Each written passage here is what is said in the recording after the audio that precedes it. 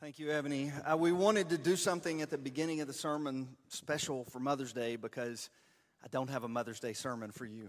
I rarely do. It's because Mother's Day is always a couple of weeks after Easter, and we're always in the middle of an Easter sermon. And this year, our Easter sermon just happens to be called The Afterlife, What Happens When You Die. And I realize you might not want to talk about that today. You might not want to talk about that any Sunday, for that matter, but the purpose of the series is not to discourage you, it's not to depress you, it's not to make you worry, it's not to make you anxious. The purpose of the series is to encourage. The purpose is to give hope. When Paul wrote about this question, this specific question in 1 Thessalonians 4, he said, I'm writing about this to give you hope. I'm writing about this to encourage you. And that's the whole purpose of this series. And so this is week 3 of the series, and today is actually part 2 of a message that I preached last Sunday. And I know not all of you were here last Sunday, but I called it Rethinking Heaven. And I didn't quite get finished, and so I'm going to try to get finished today, but I'll bring you up to speed on where we were in case you weren't here last Sunday. The reason I call it Rethinking Heaven is because I made the assertion that the popular cultural myths about heaven are just that. Many of them are myths, and they talk about heaven as being a purely spiritual place where, we float about on the clouds, disembodied spirits and souls, and it's kind of far away up there somewhere. And heaven is the place where our souls go after they depart the body. And what I'm saying is that does not fit the biblical picture of heaven. Maybe it fits the intermediate heaven, and we are going to talk about the intermediate heaven in a couple of weeks. But right now we're talking about the final reality of heaven. So if you'll think about, we're talking about after Judgment Day, we're talking about after the second coming of Christ, we're talking about the final trumpet, the end of time, the final reality of heaven. And what I asserted last week is that the final reality of heaven is about resurrection. The Christian version of the afterlife is not about reincarnation, it's about resurrection. The Christian version of the afterlife is not about rapture of our souls, it's about the resurrection of our bodies. And Randy Alcorn put this best. He summarized it better than I possibly could. In his book titled Heaven, he said, the final reality of the afterlife is a resurrected life in a resurrected body with a resurrected Christ on a resurrected earth.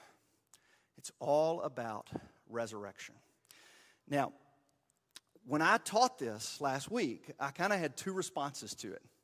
One response was, oh yeah, the church I grew up in, I heard all about this. Yeah, the denomination I was in, the resurrection of the dead. Oh, sure, yeah, that's a Christian belief. I was taught that all along. So you called it Rethinking Heaven. It was nothing new to me. And then the other reaction was, I've never heard this before. I've been in church my entire life. I've heard countless sermons about heaven, and I've never heard it connected to the resurrection. I've never heard about resurrected bodies on a resurrected earth. And I know where you're coming from because that's how I grew up. I heard countless stories about heaven, but the stories about heaven, and it really wasn't the fault of our scriptures, it was more the fault of our hymn books, but the stories about heaven were all about clouds and spirits and floating away up there and all that kind of stuff. And that I'd never heard about resurrected bodies or the resurrection of the dead. It was my friend Gary Van Mormer that kind of gently introduced me to it and pushed me a little bit to study the scriptures, starting with 1 Corinthians 15. And that's where we started last week. And 1 Corinthians 15 lays it out pretty clearly. But that's just scratching the surface of this. If you go back into the ancient Christian creeds, they talk about the resurrection of the dead. The ancient Christian teachers talk about the resurrection of the dead. But most importantly, the Bible itself talks about the resurrection of the dead. Not just the resurrection of Jesus, but the resurrection of all of us. Jesus in John chapter 5, I just want to show you a couple verses here real quick. John chapter 5, he's talking about the authority that God has given him to judge. And he says, do not be amazed at this, for a time is coming when all who are in their graves will hear his voice and come out. Those who have done what is good will rise to live, and those who have done what is evil will rise to be condemned. Later, one chapter later, chapter 6, verse 39, he says, and this is the will of him who sent me, that I shall lose none of those that he has given me, but raise them up at the last day. For my Father's will is that everyone who looks to the Son and believes in him shall have eternal life, and I will raise them up on the last day. That's Jesus talking. And he's not talking about his resurrection. He's talking about our resurrection. I will raise them up on the last day. If you go to the book of Acts and you read the history of the early church, the Apostle Paul was put on trial at the very end of that. And he makes very clear why he's standing on trial. When he makes his defense, he says, my brothers, I'm a Pharisee, descended from Pharisees. And I stand on trial because of the hope of the resurrection of the dead. And he continues in this trial before Felix. He says, I admit that I worship the God of our ancestors as a follower of the way, which they call a sect. And I believe everything that is in accordance with the law and that is written in the prophets. And I have the same hope in God as these men themselves have, that there will be a resurrection of both the righteous and the wicked. And then in chapter 26, he says, it's because of my hope in what God has promised our ancestors that I'm on trial today. This is the promise of our 12 tribes are hoping to see fulfilled as they earnestly serve God day and night. King Agrippa, it is because of this hope that these Jews are accusing me. Why should any of you consider it incredible that God raises the dead? And Paul's not talking about just a spiritual resurrection. He's just not talking about like that our souls will be resurrected and our bodies stay in the grave. He's talking about a physical resurrection. He talked about that in 1 Corinthians 15. Peter believed this. 1 Peter chapter 3, he says, or chapter 1, verse 3, in his great mercy, he's given us new birth into a living hope through the resurrection of Jesus Christ from the dead and into an inheritance that can never perish, spoil, or fade. And John, in 1 John chapter 3, verse 2, dear friends, now we are children of God, and what we will be has not yet been made known. But we know that when Christ appears, we shall be like him, for we shall see him as he is. And he's talking about we shall be like Christ. What is Christ like? Christ is resurrected. And John's saying we will be resurrected. So John believes this, Peter believes this, Paul believes this, Jesus taught this. I mean, it's all throughout the scriptures. And I realize that when you think about this, there's multiple reactions to this reality. There is the reaction of like, this is incredible, this is awesome, this is amazing, I want to be a part of something like that. But then we start, our logistical wheels start spinning, and we're like, well, wait a minute, how's that going to work? Like, how are bodies raised? And what will they be like? And what age will we be? That's the biggest question I've gotten so far. What age will we be? Do we get to pick our age? Like, I mean, because I'd like to be in my 20s. I don't really want this body. I'd like a different body. So can we pick an age? You know, and what will our bodies do in heaven? And what will heaven be like? And that's what I kind of want to imagine with you just a little bit today is I want to try to answer the question as best I can. What will heaven be like? Will there be fishing in heaven? That was the question I got right after second service last Sunday, because in the prayer I mentioned fishing, and Frankie came up to me and he goes, I can get behind that vision of heaven. Like I'm on board for that. Is that really true? Is that what the Bible says? And a lot of folks, as we've talked about this, and you've studied this in your small groups, have said in some way or another, and it's usually kind of whispered to me, you know, like, okay, now this version of heaven I can get excited about. And the reason it's kind of whispered is because we don't want to admit that the traditional kind of understanding we had, we weren't all that excited about. And we couldn't really admit that, because nobody wants to say they're not excited about heaven, we couldn't quite confess that, but you've all probably been there at some point. Like, when I was a kid, we went to youth rallies. They looked nothing like that youth rally. But, you know, like we went to youth rallies, or when I was in youth ministry, I would take kids to youth rallies. And they sing a lot at youth rallies, like a whole lot. Some of you think we sing a lot. No, we don't sing it. Not like take what we sing on Sunday morning and multiply it by 5 or 6. And so when you go to one of these, you're just singing and singing and singing, and song after song after song, and you're on your feet and you're standing, and there's excitement and there's energy in the room, but I mean, it's like you sing for 45 minutes, and then at some point the song leader, the worship leader, or whatever would say, and they're hyped, of course, because they love it right there, so they're all hyped up, and they would say something like, just imagine this is what eternity's going to be like. This is what eternity's going to be like. We're going to get to do this every single day in eternity. And everybody cheers, because that's what you're supposed to do. Everybody cheers, and I'm going, yay, that sounds fun. And don't get me wrong, I like worship, okay? That's why we're scared to admit it, because, nobody wants to say I don't want to sing praises to God. Of course I want to sing praises to God. But 24 hours a day, 7 days a week for all eternity, can we do something else for a little while? I mean, can we go fishing for a little while? Can we go hunting? Can we go hiking? Can we take a nap? What's heaven going to be like? And I think the reality of what we see in Scripture, and I have to admit on the front end here, okay, the Bible's very clear that there is a heaven. The Bible's very clear that there is eternal life. And the Bible's very clear that those who die in Christ, or those who are alive when He comes back and they're part of Christ's body, it's very clear that we'll go to heaven. It doesn't do a lot of descriptions. A lot of its descriptions are in the context of metaphors. Because it's trying to describe something that probably we don't have the capacity to understand.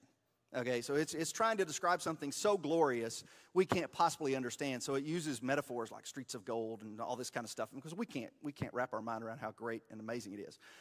But the teaching of the new heavens and the new earth is what helps me get my mind around it. If we will be resurrected and we're living with a resurrected Jesus on a resurrected earth, then I can kind of get my mind around that a whole lot better. And I start thinking, and I tell Roman this, I love ice cream, okay?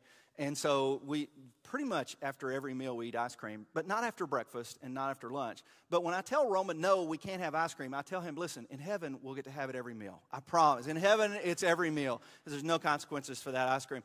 And I'm kidding with him, but I'm not kidding with him. What I'm saying is that when I think of heaven, I think of the best of earth minus the sin. The best of earth minus the sorrow, minus the suffering, minus the shame, minus the death, minus the decay. Because when you think about creation, God created everything. God created us, and He created everything around us. And God said it was good. The only thing that corrupted it was sin. And when sin corrupted it, that's when death entered the story. That's when shame entered the story. That's when suffering entered the story. That's when mourning entered the story. That's when pain and tears and all that's when that entered the story. But before that, it was good. And so I think of heaven as being with all the people I love and all the things I love, minus the sin. Like more sunsets, more beauty, more time with relationship, more time eating together with family. I mean, like all the things that you love minus sin. And when we talk about, because a lot of times we feel guilty about the fact that we talk about how heaven and how great heaven is, but none of us want to go, right? Not like nobody's ready to go to heaven, but we talk about how great and wonderful it is. And we're like, well, the reason we don't want to go is because we want more time with our family, and we want more time in the beauty of this creation, and we want to see more sunsets, and we just want more time. And that's okay. We're homesick for Eden.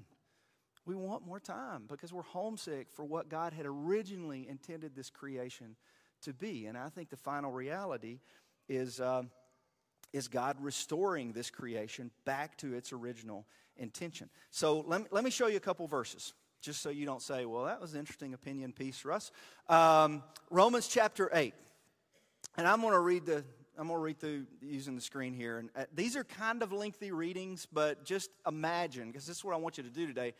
Imagine what he's describing here. So Romans chapter 8, Paul does talk about our bodies being resurrected. But then in verse 18 he says, I consider that our present sufferings are not worth comparing with the glory that will be revealed in us.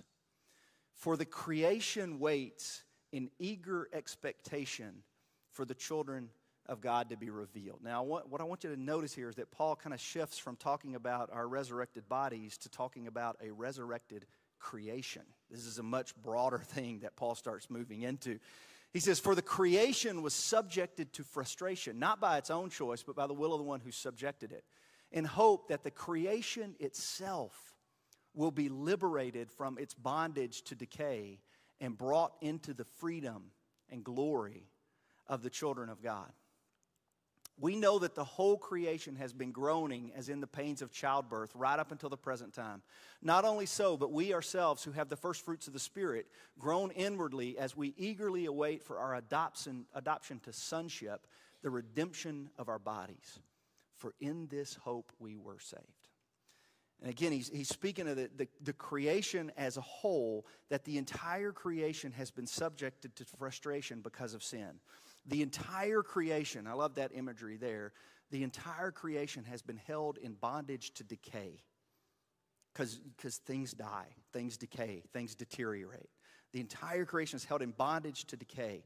But the metaphor he uses, if his mindset is, the way many of our mindsets have been, that, this world is not my home, I'm just a passing through. This old world's going to be destroyed and I'm on my way to heaven, so it doesn't matter what happens on this old world, I'm on my way to heaven.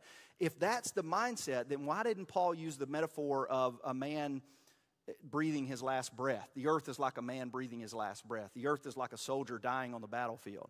What he says, the metaphor he uses is that the earth is like a woman in childbirth. It's not waiting to die. The earth's not waiting to die. The earth's waiting to be reborn. The earth's waiting to burst. And the glory, yes, there's pain and suffering in childbirth, but there's something beautiful born as a result. And so the earth is groaning under the weight of sin and death until the day that God resurrects all things, including us and all around us. And this is the vision that Revelation talks about it, Peter talks about it, the vision of the new heavens and the new earth. So take a look here what Peter says about it. This is 2 Peter chapter 3. And this is, again, he's talking about the last days and the final end of time and those kinds of things. But he says, you must understand that in the last days, scoffers will come, scoffing and following their own evil desires. And they will say, where is this coming? He promised. Ever since our ancestors died, everything goes on, ever since it has the beginning of creation. But they deliberately forget that long ago, by God's word, the heavens came into being, and the earth was formed out of water, and by these waters also the world at that time was deluged and destroyed. By the same word, the present earth and the present heavens are reserved for fire, being kept for the day of judgment and destruction of the ungodly. But do not forget this one thing, dear friends, with the Lord, a day is like 1,000 years, and 1,000 years is like a day. The Lord's not slow in keeping his promise, as some understand slowness. Instead, he's patient with you, not wanting anyone to perish, but everyone to come to repentance. But the day of the Lord will come, and it will come like a thief. The heavens will disappear with a roar, the elements will be destroyed by fire, and the earth and everything done will be laid bare. And since everything will be destroyed in this way, what kind of people ought you be?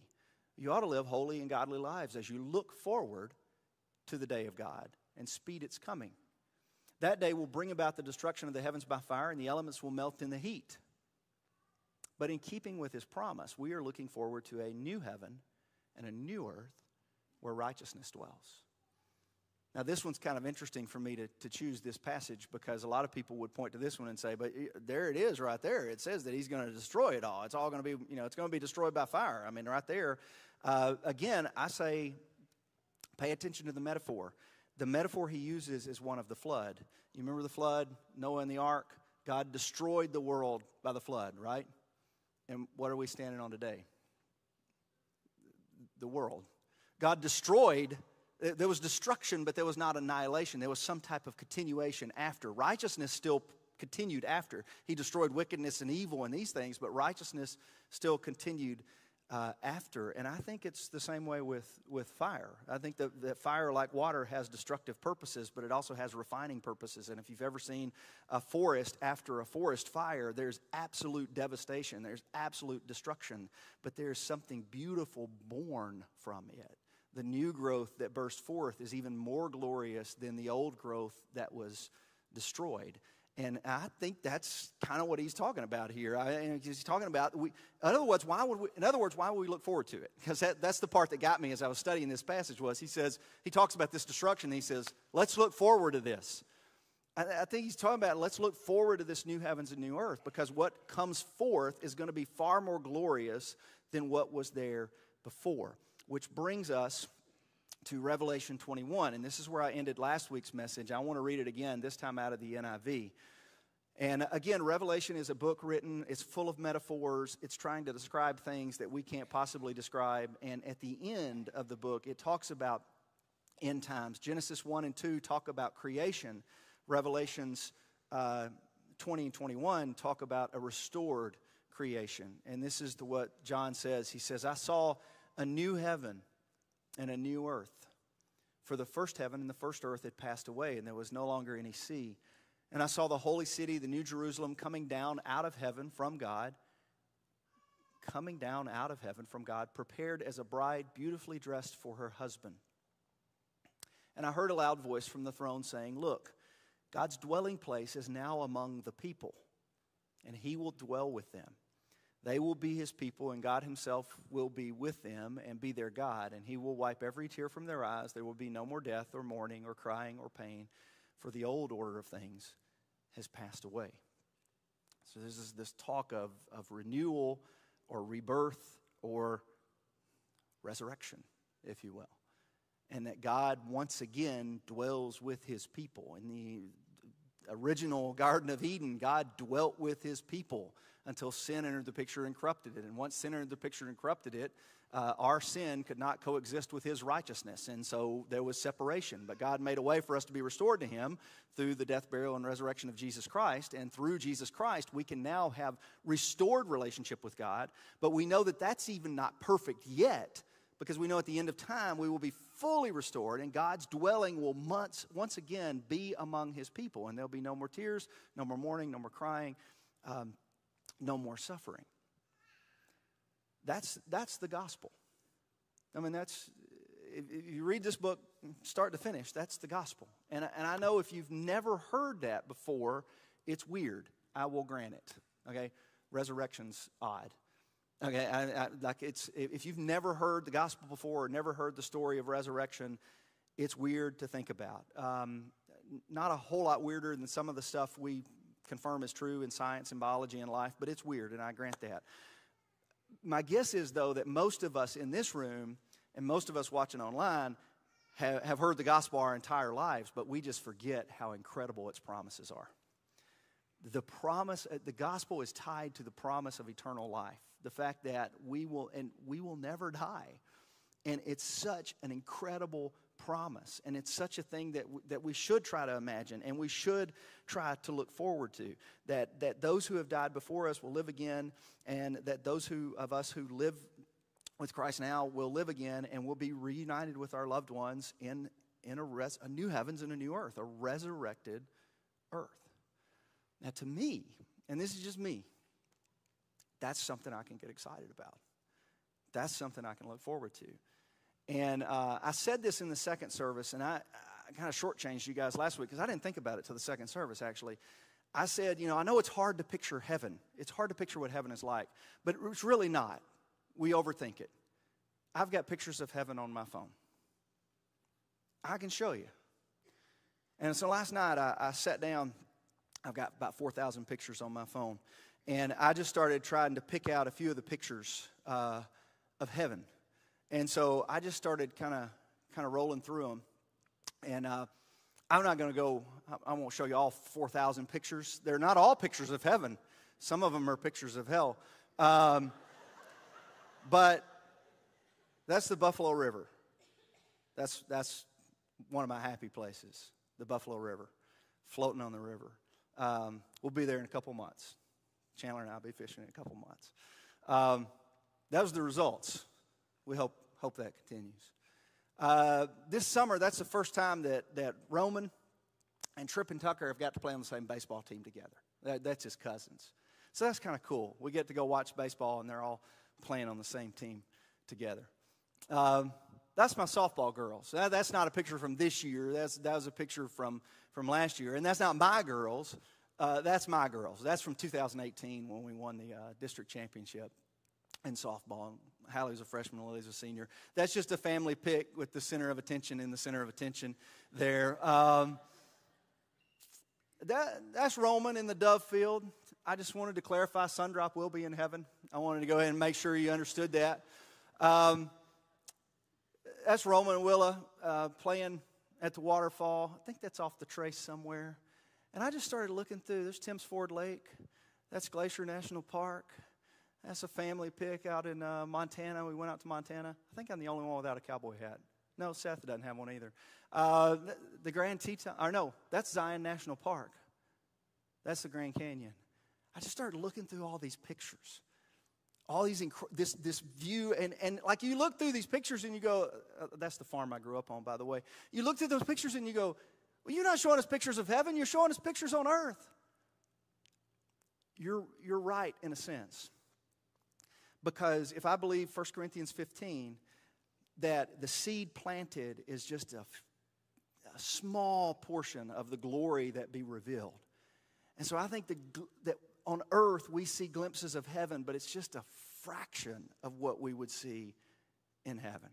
It's just like the earth. I've been to just a fraction of the beautiful places on earth. Just a very small. There's so many more incredible, beautiful, glorious places that I have never seen and will probably never see before I die.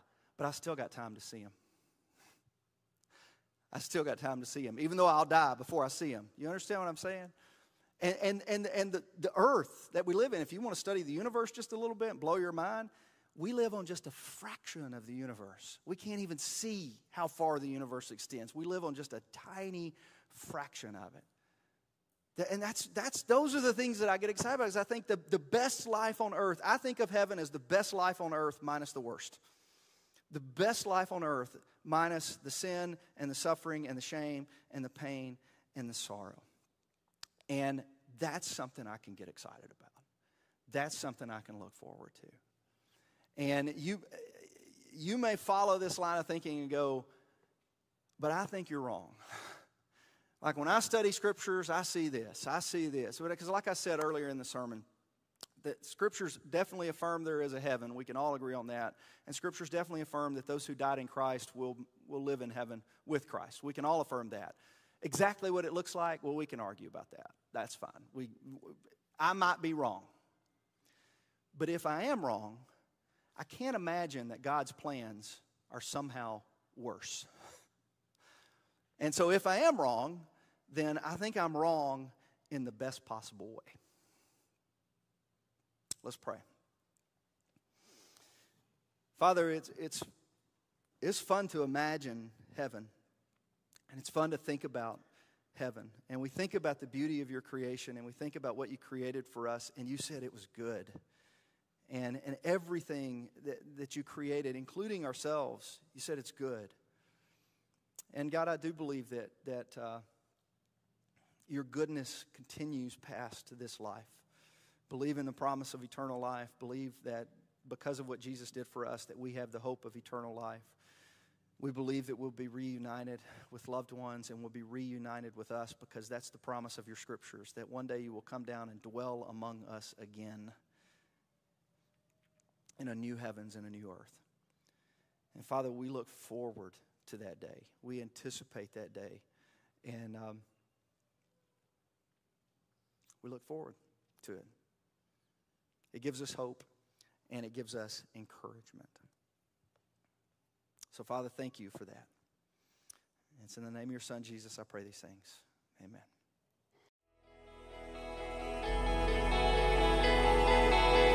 You are listening to the Murray Hills Church podcast. To learn more about Murray Hills Church, including our gathering times and how to connect with us, visit us online at murrayhills.com.